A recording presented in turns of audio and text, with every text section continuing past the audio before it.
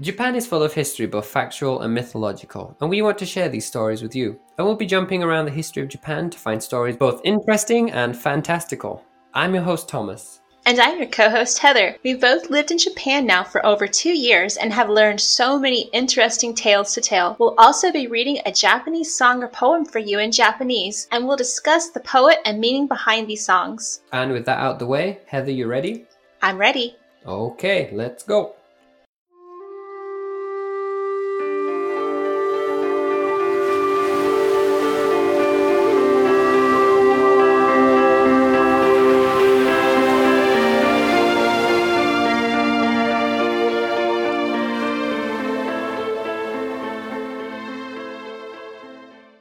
Thomas, are you tired? No, I just thought you wanted to start because you wanted to explain your voice. Oh, yeah, that's right. So I have a slight cold. So my voice, to my ears, it sounds really high-pitched and raspy. I have no idea what it sounds like to you guys, but I'm going to gambari masho. So today is episode 14B, carrying on from the last episode. We did the one side of the 1,000 yen note, and today we're going to flip it over and do the other side, which has the pictures of Mount Fuji and Lake Motosu. So we're going to look into some of the stories and histories surrounding these two areas. I was going to ask you first though, Heather, what you already know about Mount Fuji. You can only climb it during 2 months of the year, I believe. It's very well known and used a lot in art and literature throughout Japanese history. That might be the extent of my knowledge. I'm trying to think if there's anything else I can think of, but those are the big things. It's used in art, and you can only climb it a very short time of the year. Okay,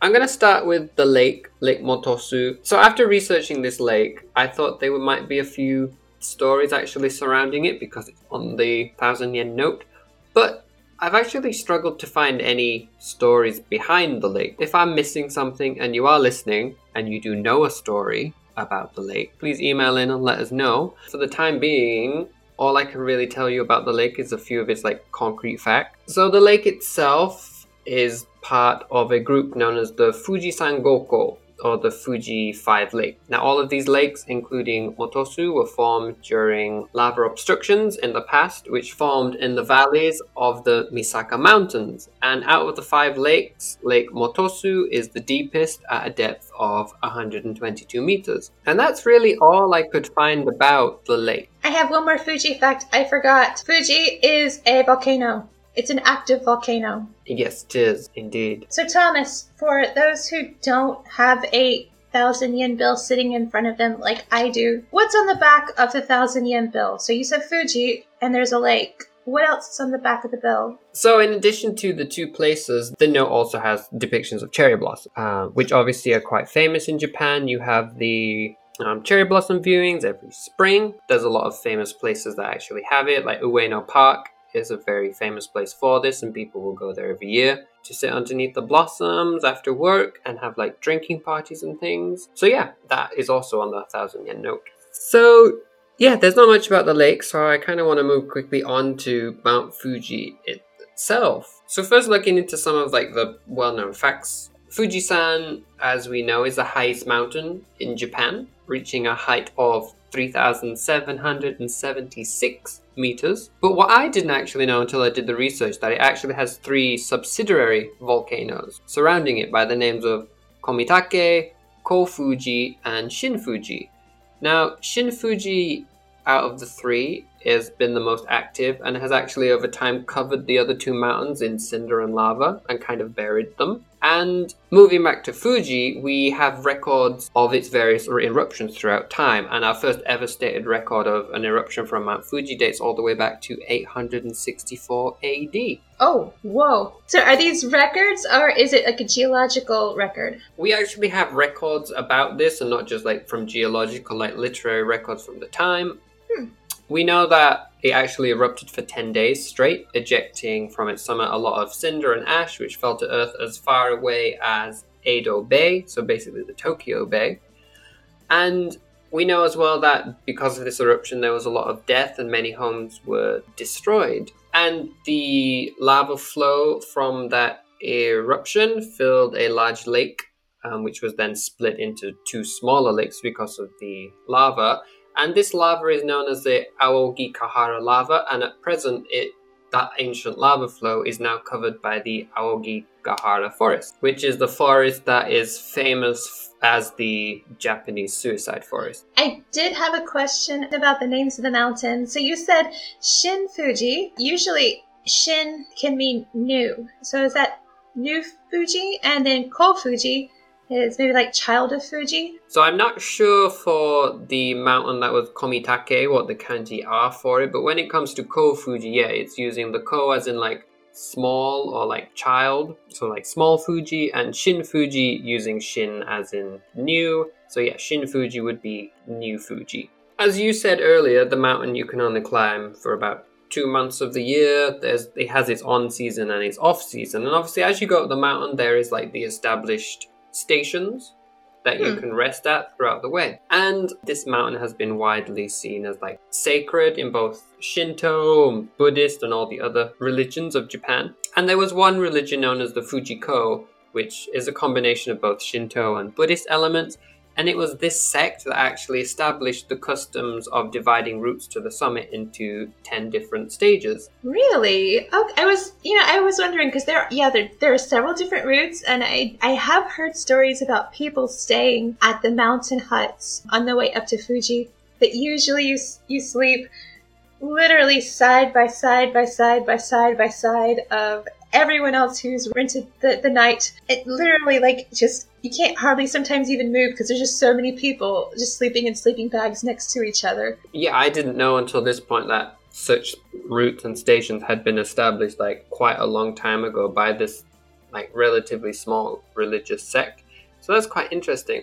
But I know from what I was reading, they established 10 different stations or stages, but I think now on the mountain there might only be 8 stations. Carrying on from the idea that Mount Fuji was seen as a sacred site, women weren't actually allowed to climb the mountain until 1872. Wait a minute. So why weren't women allowed to climb? I'm not actually too sure. Maybe it was a thing of, well, it wouldn't even make sense in a way because obviously in Shinto you have the shrine maidens and in Buddhism you have your nuns. So there were still women in religion in Japan.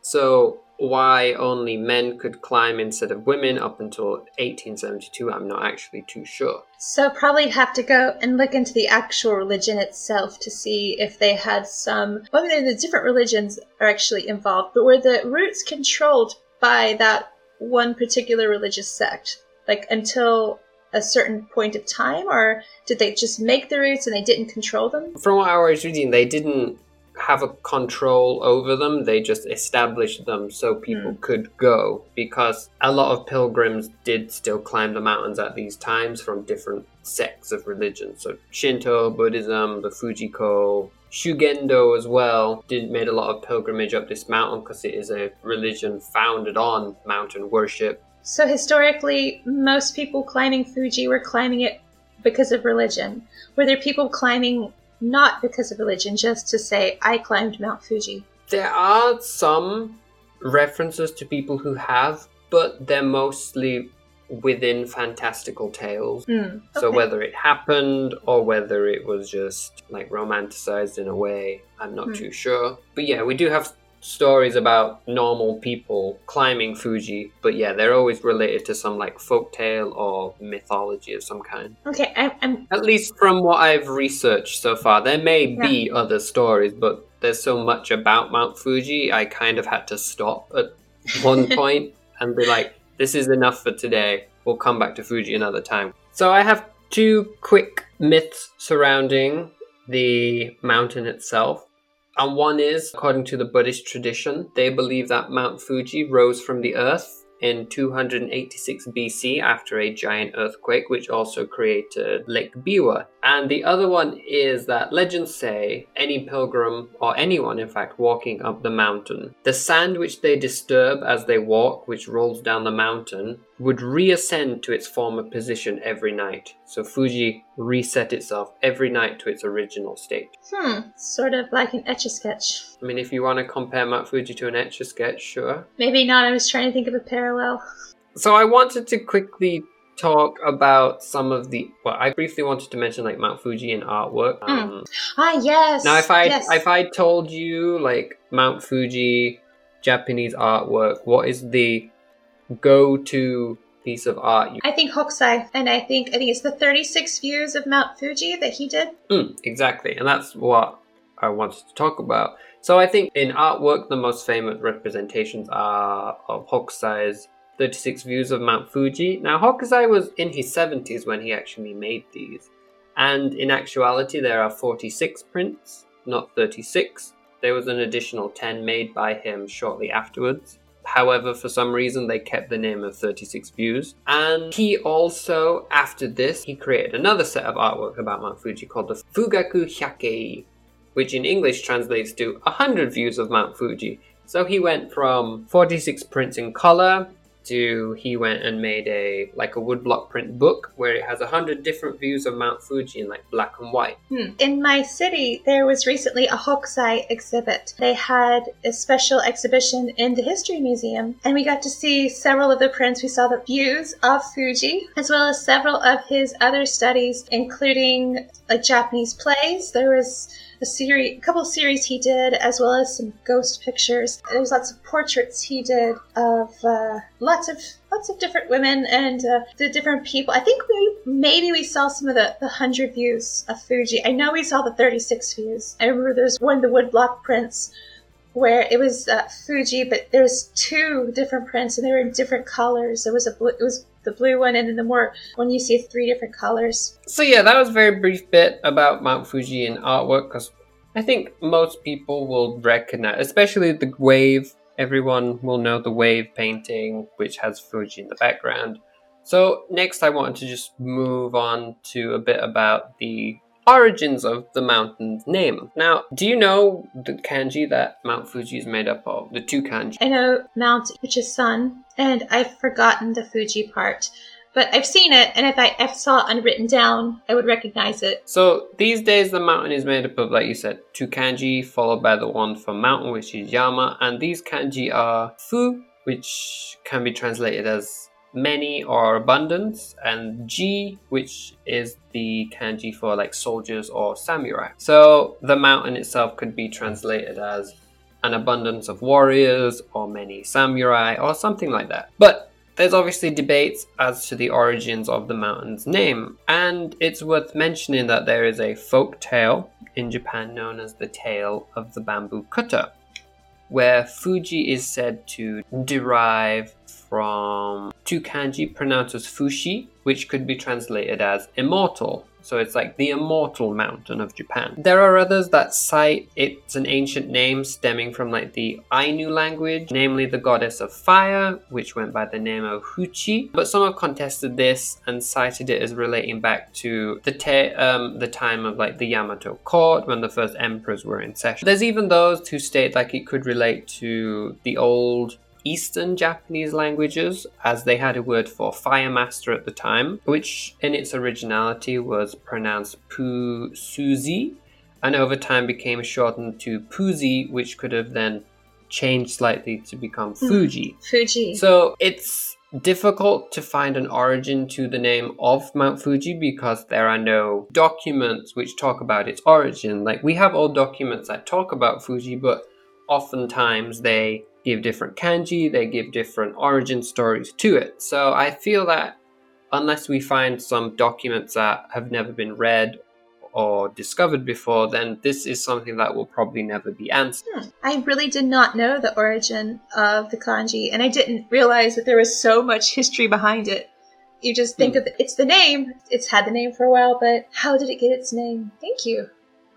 There is also some who would say there is a god, a deity of Mount Fuji, and she is a goddess by the name of Konohana Sakuya Hime. Now, she is interesting mythologically, as she is stated to have been the woman who married Ninigi. And if you don't know Ninigi, he was the grandson of the sun goddess, and he later became the great-grandfather of the first Emperor Jimmu. So Emperor Jimmu is technically descended from the sun goddess as well as the goddess of Mount Fuji. And it was said that on the summit of the mountain, she resided there in her palace, and that the goddess could could often be seen floating over the crater in a luminous cloud, and at every moment she was attended to by invisible servants who would cast down any pilgrim who tried to climb the mountain if they were not pure of heart. I'm wondering, because I know Fuji is not usually an easy mountain to climb.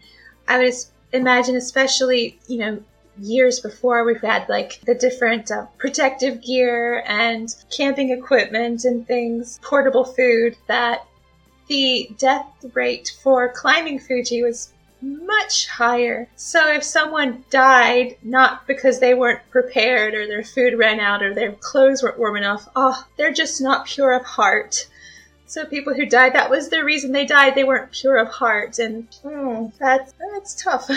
I have 2 more things that I want to tell you about Mount Fuji. These are 2 different stories. They kind of relate in a way to your earlier question of did, normal people climb Mount Fuji? And within these stories there are 2, what you could say are normal people who do ascend Mount Fuji. However, the stories themselves are quite mythological or folk-tale-y. So whether they were real people or it actually happened is very, very debatable. Now, the first story was a tale from a document known as the Shintoshi, and this document dates to the 14th century and is basically a document which gives lots of different tales about the various gods and goddesses of Japan. The story itself is set during the reign of Emperor Yuryaku, so he was the 21st emperor of Japan, reigning in the Kofun period, and the story goes as follows.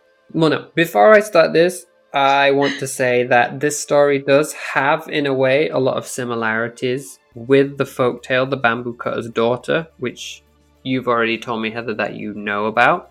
But basically, to tell you what these similarities are, if you don't know the story, the main character is called Kaguya Hime in this tale and in The Bamboo Cutter's Daughter, and both of them have the same origin story in that they were both discovered as a child in a bamboo grove. So, 2 major similarities between these 2 stories. However, this story goes as follows. So there was once a couple who were sad that they had no child, and the couple living at the foot of Mount Fuji prayed for a child. Then one day they found themselves happiness. They found a little girl hiding in the bamboo groves behind their home. This girl seemingly having appeared from nowhere. Now the girl was special, she shone with light, and so they called her Princess Glory, or Kaguya Hime in Japanese. She grew up to be the most beautiful woman, and news reached the local governor of her beauty. And so he approached her and they courted for some time before they finally married. Now, many years later, once the old couple had passed and been laid to rest, she revealed to her now husband that she was actually not of this world, and that all this time the governor, her husband, had been married to the immortal lady of Mount Fuji. She had come all those years ago as a child, as she had heard the couple's prayer and wanted to bring them a little happiness. But now that they were dead and gone, she had nothing left to tie her to the foot of Mount Fuji, and so she needed to return to the summit of the mountain where she came from.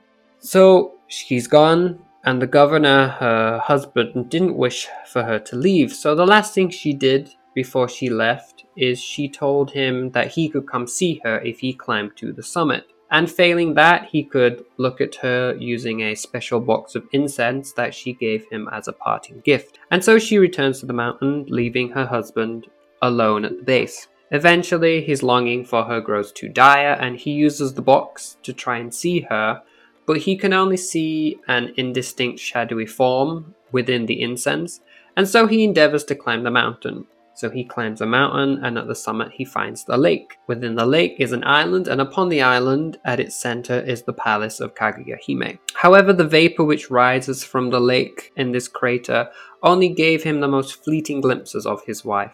And so, disappointed and alone, he takes the box and clutches it close to his heart, and jumps from the precipice of the mountain to his death. Does this mean he wasn't pure of heart? Possibly. Since he died? But no, he jumped off himself, so I doubt, like, obviously he got to the summit, so he was worthy. But yeah, what do you think of that story? Like, you know the bamboo cutter, so there's probably more similarities that I didn't notice. The Kaguya Hime, the most recent iteration of it I've seen was the, actually Ghibli movie, the Kaguya Hime, where she's courted, she grows up very beautiful, and she's courted by several different men, but they all have to go and do these certain tasks and come back and in order to win her hand, and then, eventually she does ascend up to heaven as well. So the more tragic end of her husband is not in the story. So that's one I had not heard. And very, very sad tale. Like, as soon as her parents die, oh, well, nothing's keeping me here, so bye. So there is one last story of Fuji that I wanted to tell you today. And did you know that there are some stories which believed Mount Fuji held the elixir of life? Ooh, no, but that would make sense. I could see that because a very hard, impossible to climb mountain, of course, must have something very valuable on top. The story goes that there was once an emperor of China who heard that Mount Fuji came into being in one single night. So because of this tale he heard, he instantly believed that Mount Fuji must contain the elixir of life because of its sudden appearance. And so he set sail to Japan with a number of handsome youths and maidens. They sail through the storms which eventually abate, and before them they could finally see the rising slopes of Mount Fuji. So they ascend the mountain, and near the summit they're walking through the snow now. The emperor decides that he will run ahead of the convoy, as he wants to be the first one to take a drink from the elixir of life, so that he may never grow old. However, later, once his companions catch up with him, the story goes that all they found was his body lying on his back, with a smile upon his face. He had found the life he wanted, a life eternal, but that eternal life would be carried out in the land of the dead. Did anyone else drink of the elixir, or they were like, yeah, we're good? Actually, that's where the story ends. It doesn't go on to say if anyone drank from the elixir of life. It ends with the death of this Chinese emperor. Well, Thomas, just like the meandering paths of the different trails that lead up to the top of Mount Fuji, I too have enjoyed all of the different paths you have taken to give me more information about Mount Fuji. So, what do you have for me this week? Oh, Thomas. Luckily enough, I have a 1,000 yen bill in my wallet, or my saifu. I found a poem. I'm going to read it. I'm not going to tell you anything else. I'm just going to read it, and then because you'll probably What, you're not going to recognize... tell me who it's by or where it's from? No, I'm going to stir things up a little bit, go a little crazy. I'm just going to start with the poem, and then I'm going to see if you can guess what it's about. You probably already know, but that's okay. Also, I do apologize for the quality of my voice. 田子の裏に打ち入れてみれば、白鯛の富士の高根に雪は降りつつ。Can you guess what my poem is about? Well, I heard Fuji. Bing bong! So, I'm going to assume that you've chosen a Fuji poem for today's episode. I have indeed. I have chosen a poem by Yamabe no Akahito. I'm gonna guess this poem's gonna be from our good friend, the Ogura Hyakunin Isshu. The 100 poets, one poem each. Why, yes indeed, sir. It is because, do you know, in this book, there is only one poem that mentions the name of Fuji, at least in the translation. I didn't see in the originals, but in the translation, it's my only Fuji poem. And he was born in 724 to 749. I know he served during the time of Emperor Shomu, who reigned between 724 to 749. So not so much known about him, but he was a bureaucrat and a courtier, and he's listed by Kinto among his 36 poetic geniuses. In Japanese literature, Fuji is depicted mostly female. So there are some instances where Fuji can be referred to as male, but in literature, usually female. So which I guess does also tie into Kaguya Hime. And more interestingly, why if Fuji was depicted having female aspects, but women weren't allowed to climb it? When you told me that, I was quite surprised. And I would have thought Fuji would have been seen more masculine just because of its size. But it is quite a beautiful mountain. And in fact, my poem has a description. I'll give you the translation. Coming out on the Bay of Tago, there before me, Mount Fuji. Snow still falling on her peak, a splendid cloak of white. It's very, very fragile description. Very, not womanly, very dainty. Kind of more Very delicate. soft because of the whiteness and the, very delicate. That's the word I'm trying to look for. Yeah. So, and even in the translation itself, it says her peak and cloak of white. So yeah, I mean, it has her peak in the translation. So, Okay. so that's my poem. That's very like not so much to talk about. I mean, it's more of a visual poem. There's possibly some deeper meaning. And it gives nice visuals for sure, because it paints Mount Fuji in a very delicate and fragile light, which is very contradictive, considering it is a mountain. And well, not just a mountain, it's a volcano. So to give it feminine qualities of, being very delicate is very interesting. But also, in a way, when you do see Mount Fuji covered in snow, you can almost understand why they're making such comparisons. Because it does look very delicate and it does look very fragile when it's covered in snow.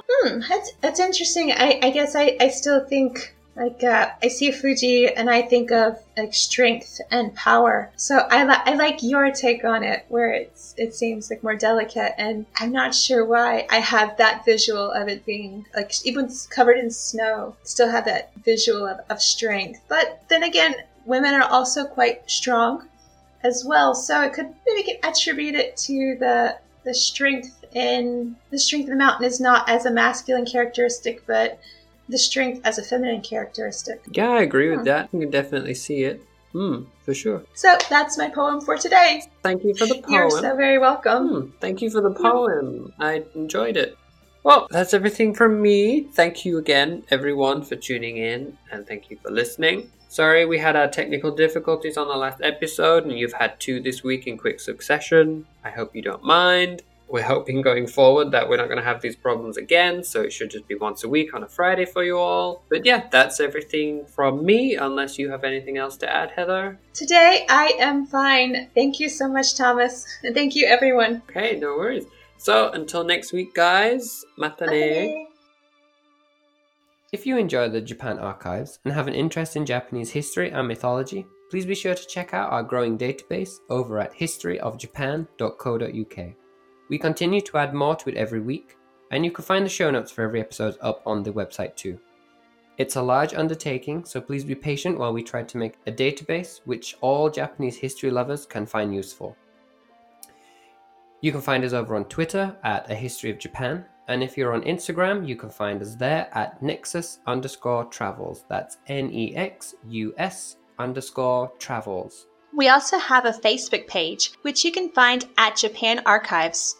All of our social media is different. Also, if you're interested in little slices of life in Japan, be sure to check out my website over at heatheroveryonder.com. Thank you for tuning in today. We hope you enjoyed the episode. And if you have any suggestions for future episodes, or have anything you'd love to hear about, head on over to historyofjapan.co.uk and send us a message. If you enjoyed the show, please be sure to give us a rating and review over on iTunes. Right now, it's the best place to do so, and it helps us get the word out about this show. Thanks again for listening, guys. Until next time, bye. Mata ne!